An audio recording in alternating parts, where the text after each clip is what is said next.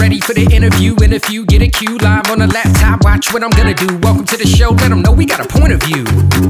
Hey, yo, let's have a combo. Say what you feel, be real. That's the motto. Real talk pronto. Dr. D, PhD, hit an intro. Hold up, wait. Gotta be social. Network logo, a home for the local. Gotta be social. Network logo, a home for the local.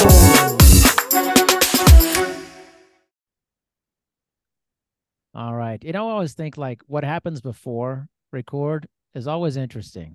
And there should be like outtakes of this stuff. Oh, no doubt. 100%. How are you today? Good. I'm doing good. I'm glad the Dr. D's can get together. That's right. There's two Dr. D plus Dr. D here. That's right. You're doing some interesting work. I remember we were talking, and for the audience, a lot of times I'll have conversations with guests before they come on the show, just to chat, make sure there's no psychos waiting in the wings, I've been there. You're like, oh, I've been there. I've been fortunate. I haven't had really maybe a few. It's been like, this is weird. But mostly I think it's good to get the feel out. But you were working with laborious workers, right? That's who you're working with. And I haven't heard that term. I mean, it makes sense now that I think about it, but talk a little bit about that, like in your work, like maybe just defining what that population is. Sure. So I own a company called Accelerate Therapy and Performance. And what we do is we go in and we shift the paradigm of what employment is, especially with hardworking men and women who make products and get things from here to there to make our world go round. And instead of them thinking of themselves as laborers, we want them to think of themselves as industrial athletes. And so with an industrial athlete, when you frame yourself in that mindset of, I need to take care of my body because my body is how I'm making a living, instead of let me beat this thing into the ground until it doesn't work anymore. Because of an athlete, especially an athlete who makes a living doing their sport, it's the same.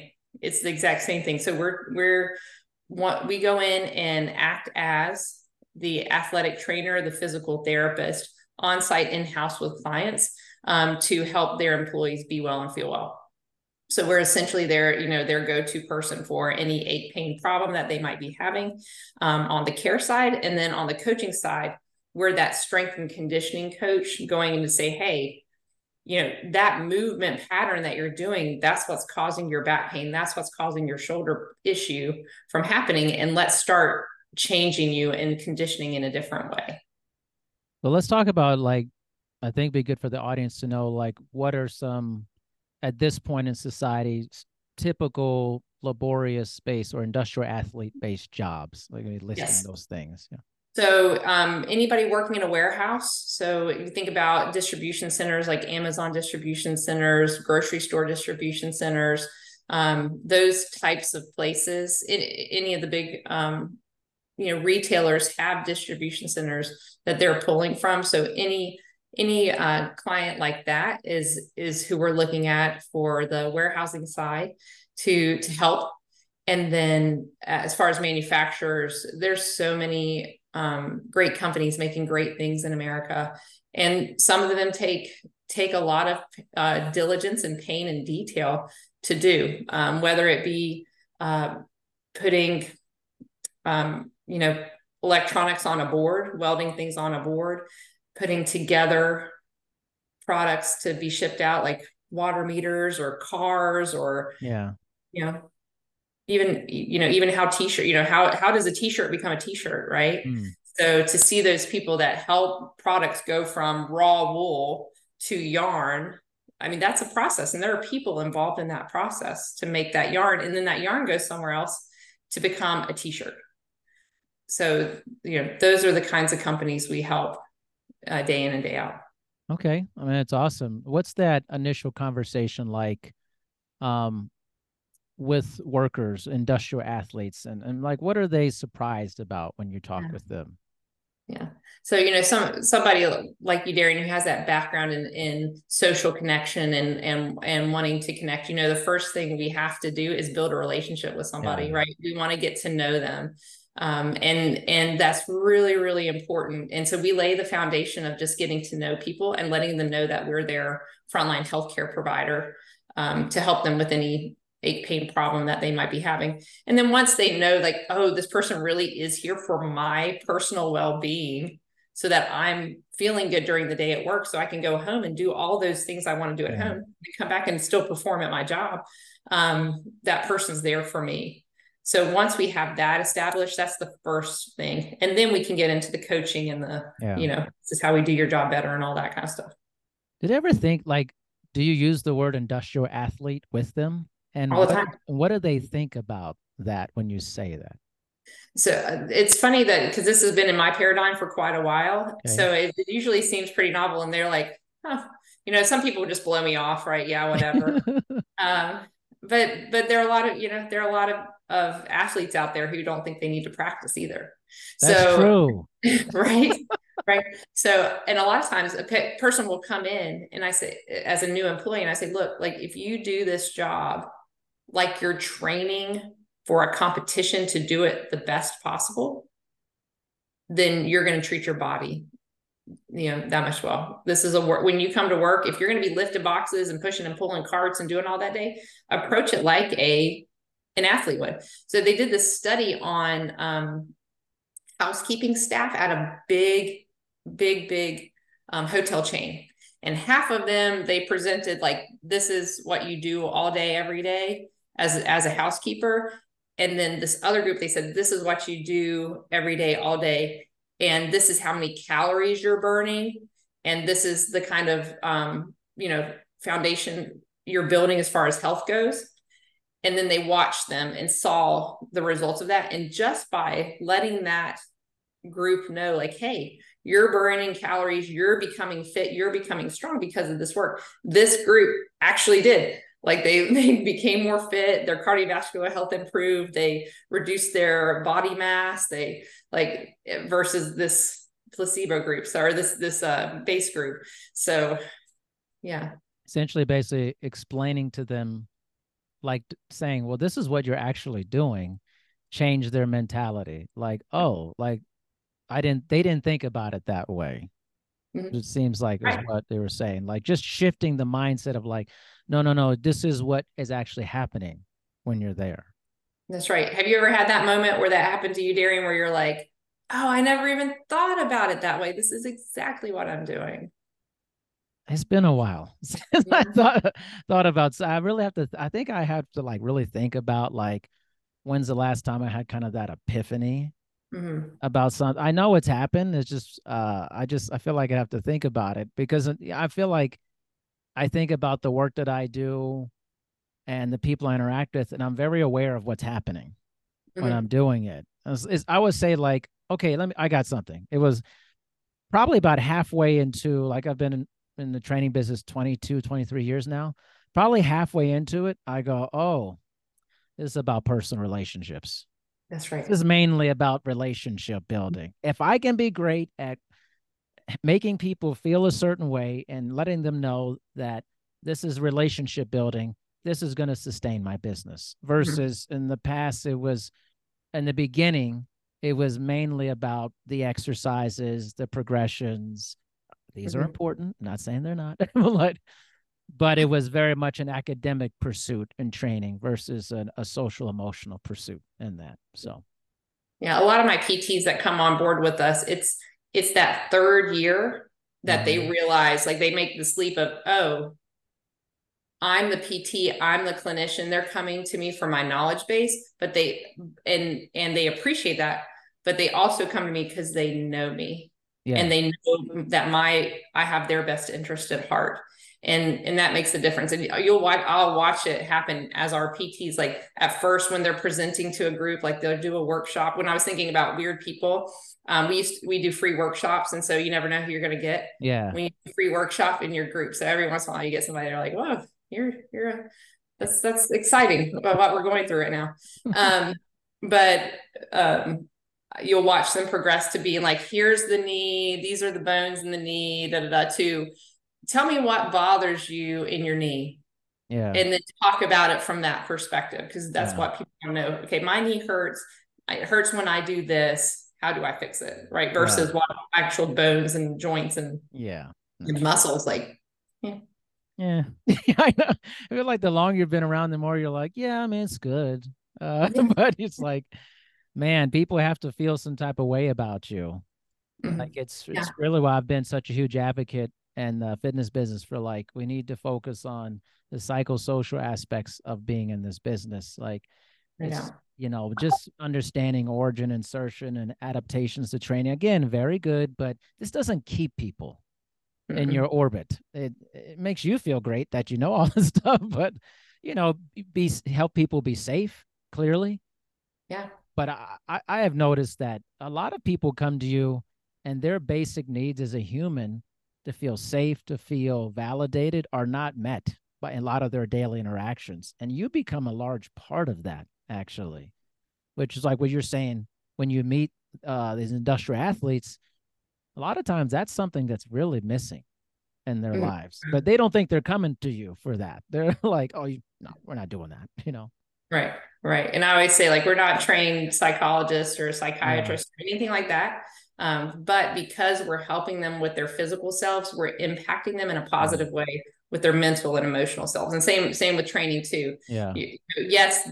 Are they with you to get this result, this physical result? Yes. Right. But they need somebody to tell them when they're having a bad day, it's okay. We're having a bad day. We're going to adjust. Or when they're having a great day, we're going to push harder today. Like they need that person in their lives to do that. It's true. What are your thoughts? I'm just curious about this, since you're working with people and what would be considered manual labor, laborious based jobs. What's your thought process about automation in those types of jobs? Right. So, automation's been this big word for years and years and years. I think you probably could look to the car industry. No, I don't think there's any industry other than in car manufacturing that has done it like they have, where they have truly tried to automate a lot of things out. But do we see any less auto workers today than we did 20 years ago, even though they started this way early process? We don't. So I think sometimes we put our blinders on and be like, oh my gosh, my job's going away. Yeah. I could do that as a PT too. Like I am not immune to that. My job could go away as a PT. That's why we have these awesome human brains. Yes. And we pivot and because technology gets better, automation is going to get better. But with that growth, with human expansion and human knowledge, there's always more jobs. It's just a matter of, are you going to put your head in the sand and worry about it all day? Or are you going to say, hey, especially for an employee who does work, like how do I become more valuable to my company? Or how do I grow a skill set here at this company that if I decide to move, I take that with me. And then I'm more viable in the marketplace. So I think, sometimes you have to put it in neutral and just do your job and be happy with that and go home. I have 3 kids. It would be easy for me to put myself in neutral every day and just be like, of course, I'm do that. But I think if we're always growing our skill sets and you have employees that are engaged and you can show them as a leader or a manager, like, hey, we have these things for you to grow, show us, demonstrate to us that you can do it, then that's motivating for employees. But yeah, as far as automation goes, it doesn't worry me. Again, I've been in manufacturing plants all over. I've watched things like, for instance, there's a water meter company we used to work with, and when I started with them, probably 18 years ago, they had all these little plastic and metal parts and they put them in the meters and now those employees, they're not doing that anymore because the meter technology changed. Yeah. They're soldering computer chips onto the meters. So there's not less of them doing that. You still need somebody to solder the chips on and build the meter. It's funny. Did they think that would be a job, doing that portion with the chips, or was that not imagined? Sure not. Before? Yeah, right. It's like need to manage. Yeah. Right. I think this is part of not that I've paid attention to this closely. You may have, just because of the work you've done, but like the UAW strike or that, and I know some component of it is pay, and also the inevitability, what seems like, of electric vehicles. and job replacement potential.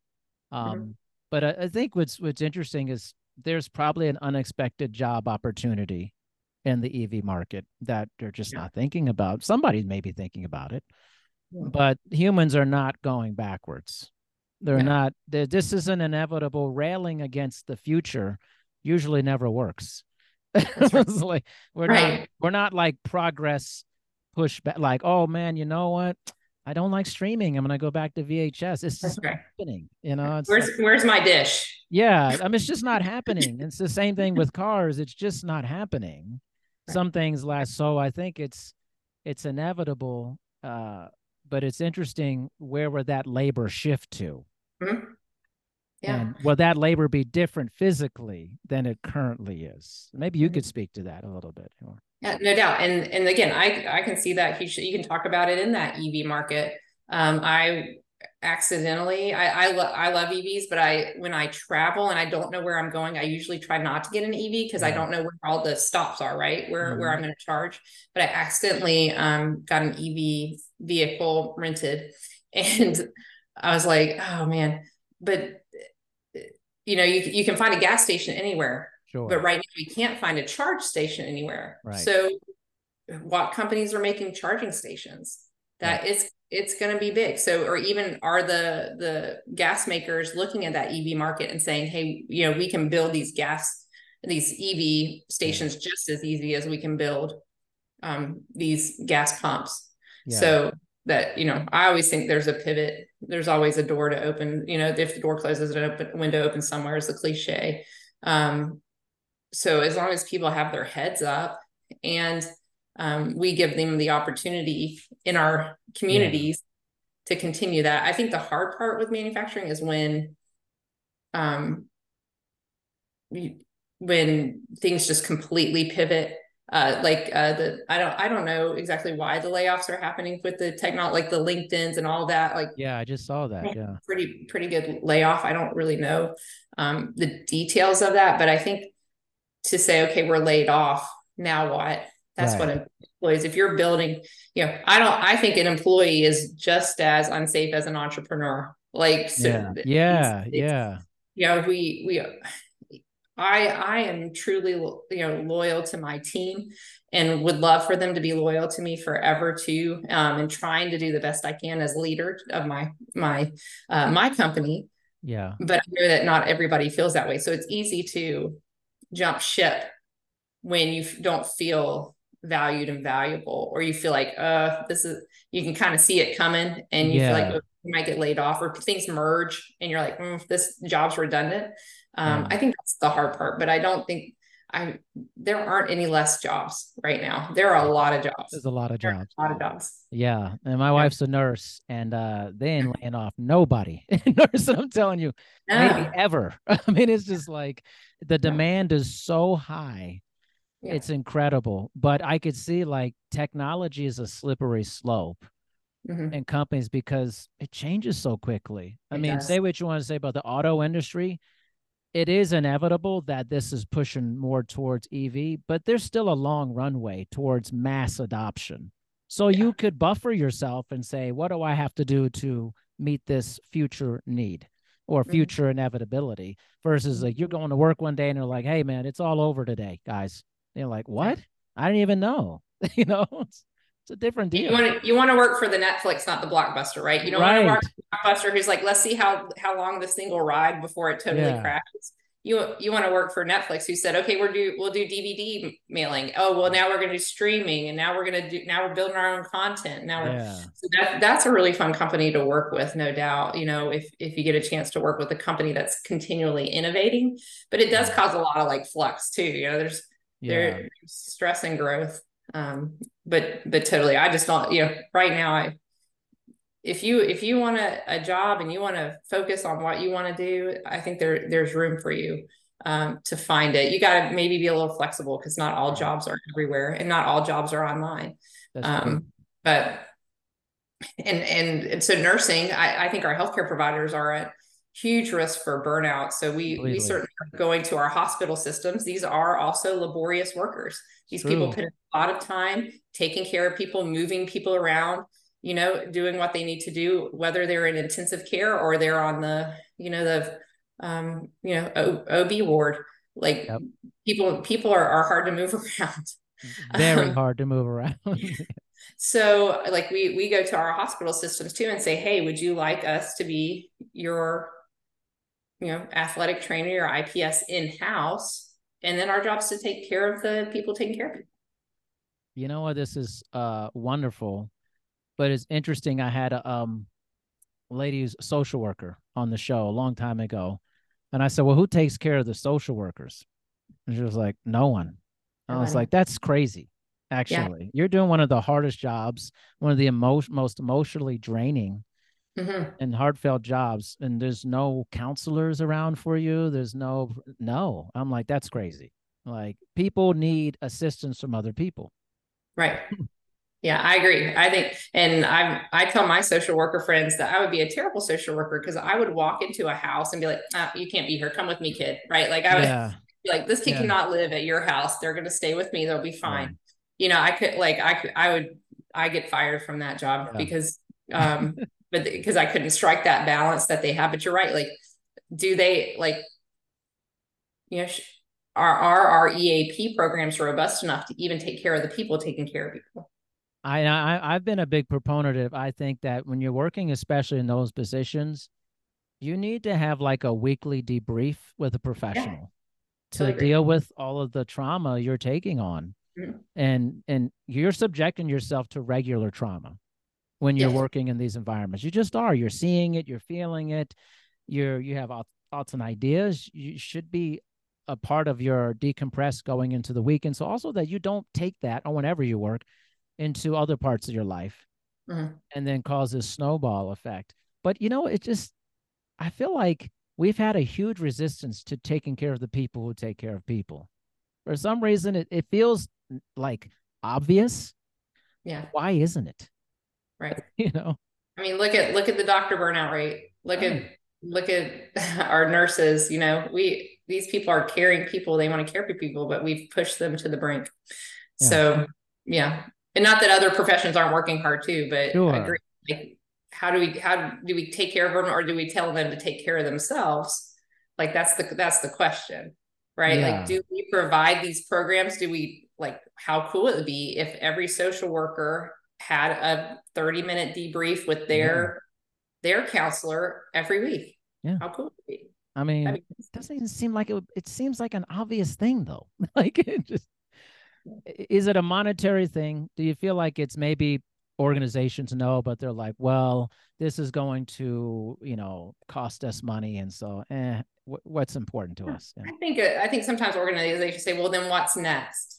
Or what are we giving up for this? Right. It might be a slippery slope. Well, you're giving the social workers this. Why don't the teachers get it too? Yeah. Yeah. And I've seen that happen at some of our companies where we go in and do workstation modifications for 2 or 3 people. And then everybody else is like, why don't I get a workstation modification? Or you're not complaining about pain. Well, I heard all the time. What, are you kidding me? So I think sometimes it on the front end, it's like, okay, well, if I do this for one of my cohorts of employees, I'm going to have to do it for all of them. And they probably aren't wrong. They probably are. Like I am very convinced that there are housekeeping services within the hospital systems that are just as much counselors and hearts to show, and love and care to show to the people in the hospital who, don't want to be there, but are because they're not feeling good. Yeah. What's to say they don't deserve that too, to have a little grief of walking in and seeing something not great. As a student, I went through my hospital rounds, and my PT instructor and I walked into this room, and our patient was standing on his bed naked with he had his gown on as a cape, and his wife is in the corner crying. Right. But he's like either, I don't know if it was medications. He's an older gentleman. I don't know if it's medications or if he's in a stroke and doesn't know where he is. Like, who knows what was going on with him, but to have to get him down off the bed safely and then console her, just, because she's like, he's not like this. Why is he acting like this? Yeah. Consult her. It's challenging, and anybody can walk in on that. It doesn't have to be That's just the right. healthcare providers. Yeah. It's just, I mean, maybe we're trending towards a future society that says, hey, you're hired to work here. And I mean, there are steps. Like I know in some EAA programs, like EAP programs, there's 8 to 10 counseling sessions that are free, right? That was never a thing before. Now it's like, all right, mental health, we understand this, but maybe there's a future where this is all just built in. You come in here, a requirement of your work is you're going to sit down with someone every week as part of, because we care about you. We care about, and another thing I don't get is this is going to make your workers more productive. They're going to be happier. Like this again, it seems obvious. I mean, Right. And that's what we tell our employers as well, just as coming in and helping people with their physical selves. If we're training them to be more effective and efficient, that way their back doesn't hurt. Yeah. When they leave work, then they get to go home and be themselves instead of lay on the floor for 30 minutes and stretch before they play with their kids, right? There is a secondary consequence to their back hurting at work. And so if we can acknowledge that and say, hey, we're going to put somebody in place to help you train for the game so that you're well and that we're coaching you along. Yeah. I mean, we watch lost days to work plummet when we come into a company. We've had 90% reduction in lost days to work. And I bet any of those lost days to work, reduction is because we were there coaching those people along to do their job better. And mental health is the same. It almost feels like in the past, we've had a lot of acceptance that athletes and pop culture version of athletes and sports, everybody has a coach. Teams have coaches, individual athletes have coaches. This hasn't necessarily been the priority for humans in general. Right. Why the shift? Why do you think there is a shift happening in this way? I'm not sure why we decided to put teachers in a box, right? Like you have a teacher until the 12th grade, or if you go to college, and then you don't have teachers anymore.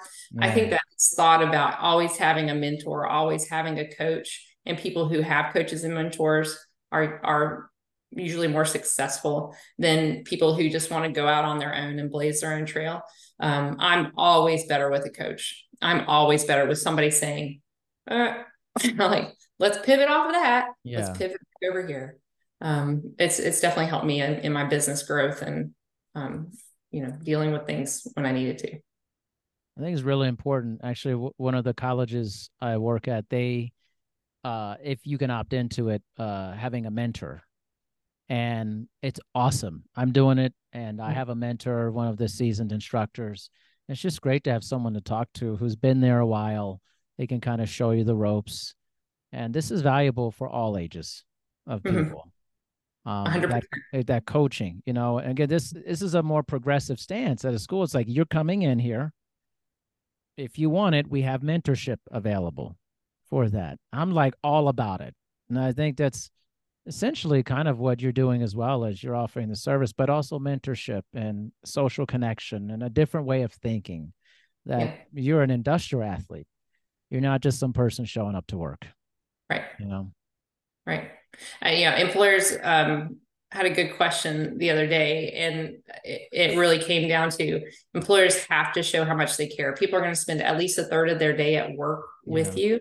And we're just out of the industrial revolution. We're in the information age.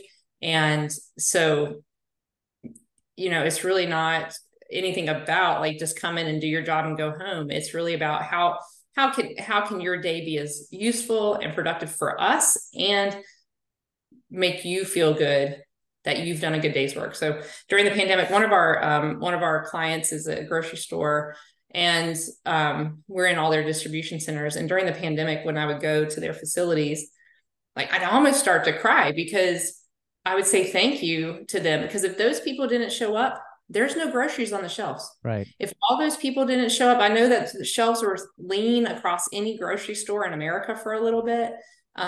But there were people putting that stuff on pallets to go on the trucks to get to the stores. And we have to be super thankful for them. I definitely do, because I cannot grow, like I can't grow a carrot, you know, I'm just not, and I can't shoot a gun. All right, well, I can shoot a gun, but I'm not good at it. I don't hit anything. So, you know, we have to have those people caring about the work they do, making sure that things get to where we need them. Yeah. And well, I think we're also in an age of I'm not going to be treated like that at work type of age too. And especially younger folks, they are not having it. And they will leave a job in a heartbeat. This isn't your 1950s, 60s job where you just grit it out for 30 years. Right. You know, yeah. Well, the reward's not on the end, right? Yeah, there's no reward on the end of it. There's no reward. Yeah. Your 401k goes with you wherever you go. That's right. It's not like, but if there was still a pension left at some of those places, there would there would definitely be people with, this is my company, I'm going to stay here because I have a reward coming for me at the end. That's right. You have in some ways, your own little golden parachute at the end, you know, and a lot of people stuck it out for that, even if it was really toxic and bad, because there was something there. And, you know, nowadays I feel like people are jumping jobs and stuff, but also just like, listen, I'm not going to be treated like this. Like, what's the ROI for me for working here? And it was usually always the paycheck. And they're like, no, more than that. Like I don't want to feel terrible when I come here. Right. You know? Right. Yeah, totally. And then deciding, I think a lot of people don't know what they want.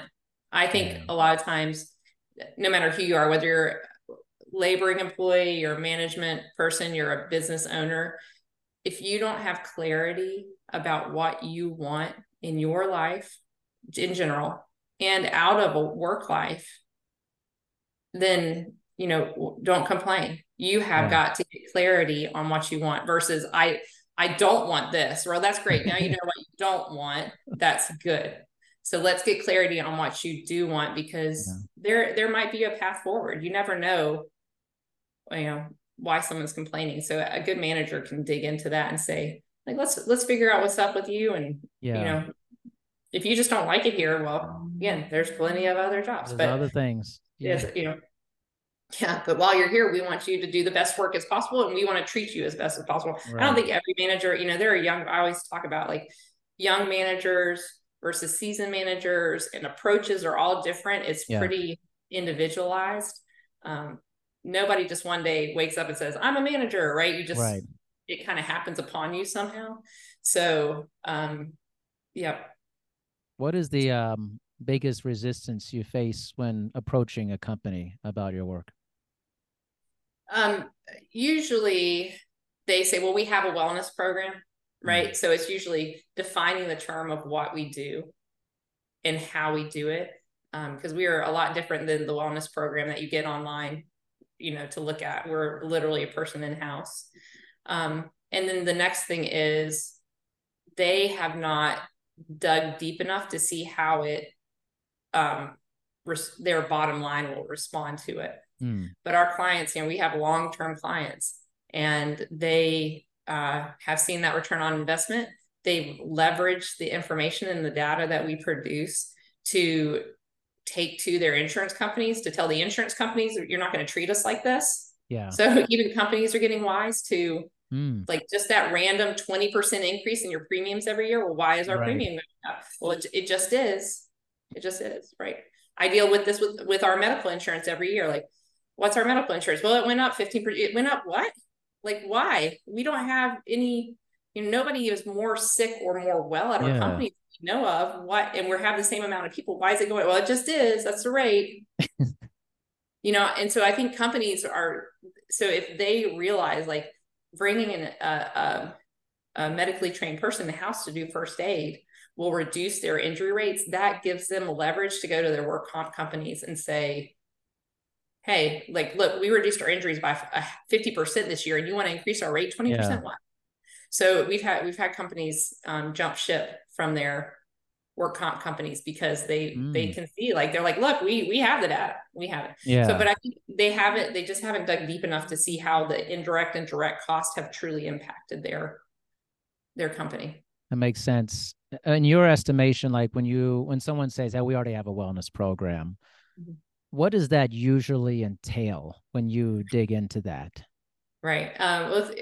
If they allow us to keep asking questions, a lot of times it's just, well, we do this fitness challenge, or Yeah. we bring, we have a nutritionist they can get online with and talk to, something like that. So it usually doesn't have to do anything with their work.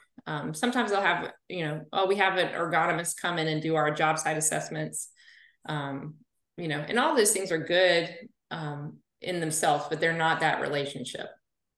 They're not that healthcare relationship that people are missing in healthcare. Yeah. Seems pretty standard. I've seen a lot of these programs and I feel like it's kind of just a recycled same thing. Yeah. Pretty much a lot of lunch and learns, incentivized, win some Yeah, you sure. know, cards or something, it's like, big companies will do basically the same plug and play Mm-hmm. type of thing. And I'm always thinking, well, what's could be done differently that's more of a radical approach to Yeah. this. Yeah. And I wouldn't say we're radical per se. Like, injury prevention programs have been around for a long time. It's just the Right. companies who have jumped on board with this is a part of our culture. That's who sees the phenomenal results of being well below injury Yeah. rates for industry standards. What would be the ideal? Let me backtrack. What's the future of this? Well, if you could like just create out of thin air and then be like, this is the best possible future option for doing this work, what would that be? As far as for our Like clients or for for us? the clients working with the companies, like what would you imagine be the greatest thing you could create with this?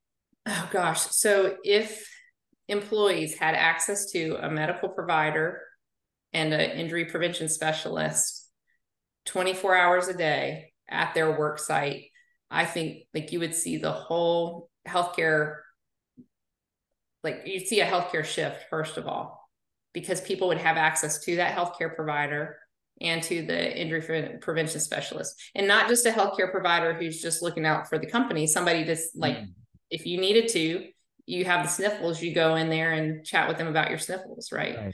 Or you have the physical therapist or the athletic trainer and you sprain your ankle playing basketball.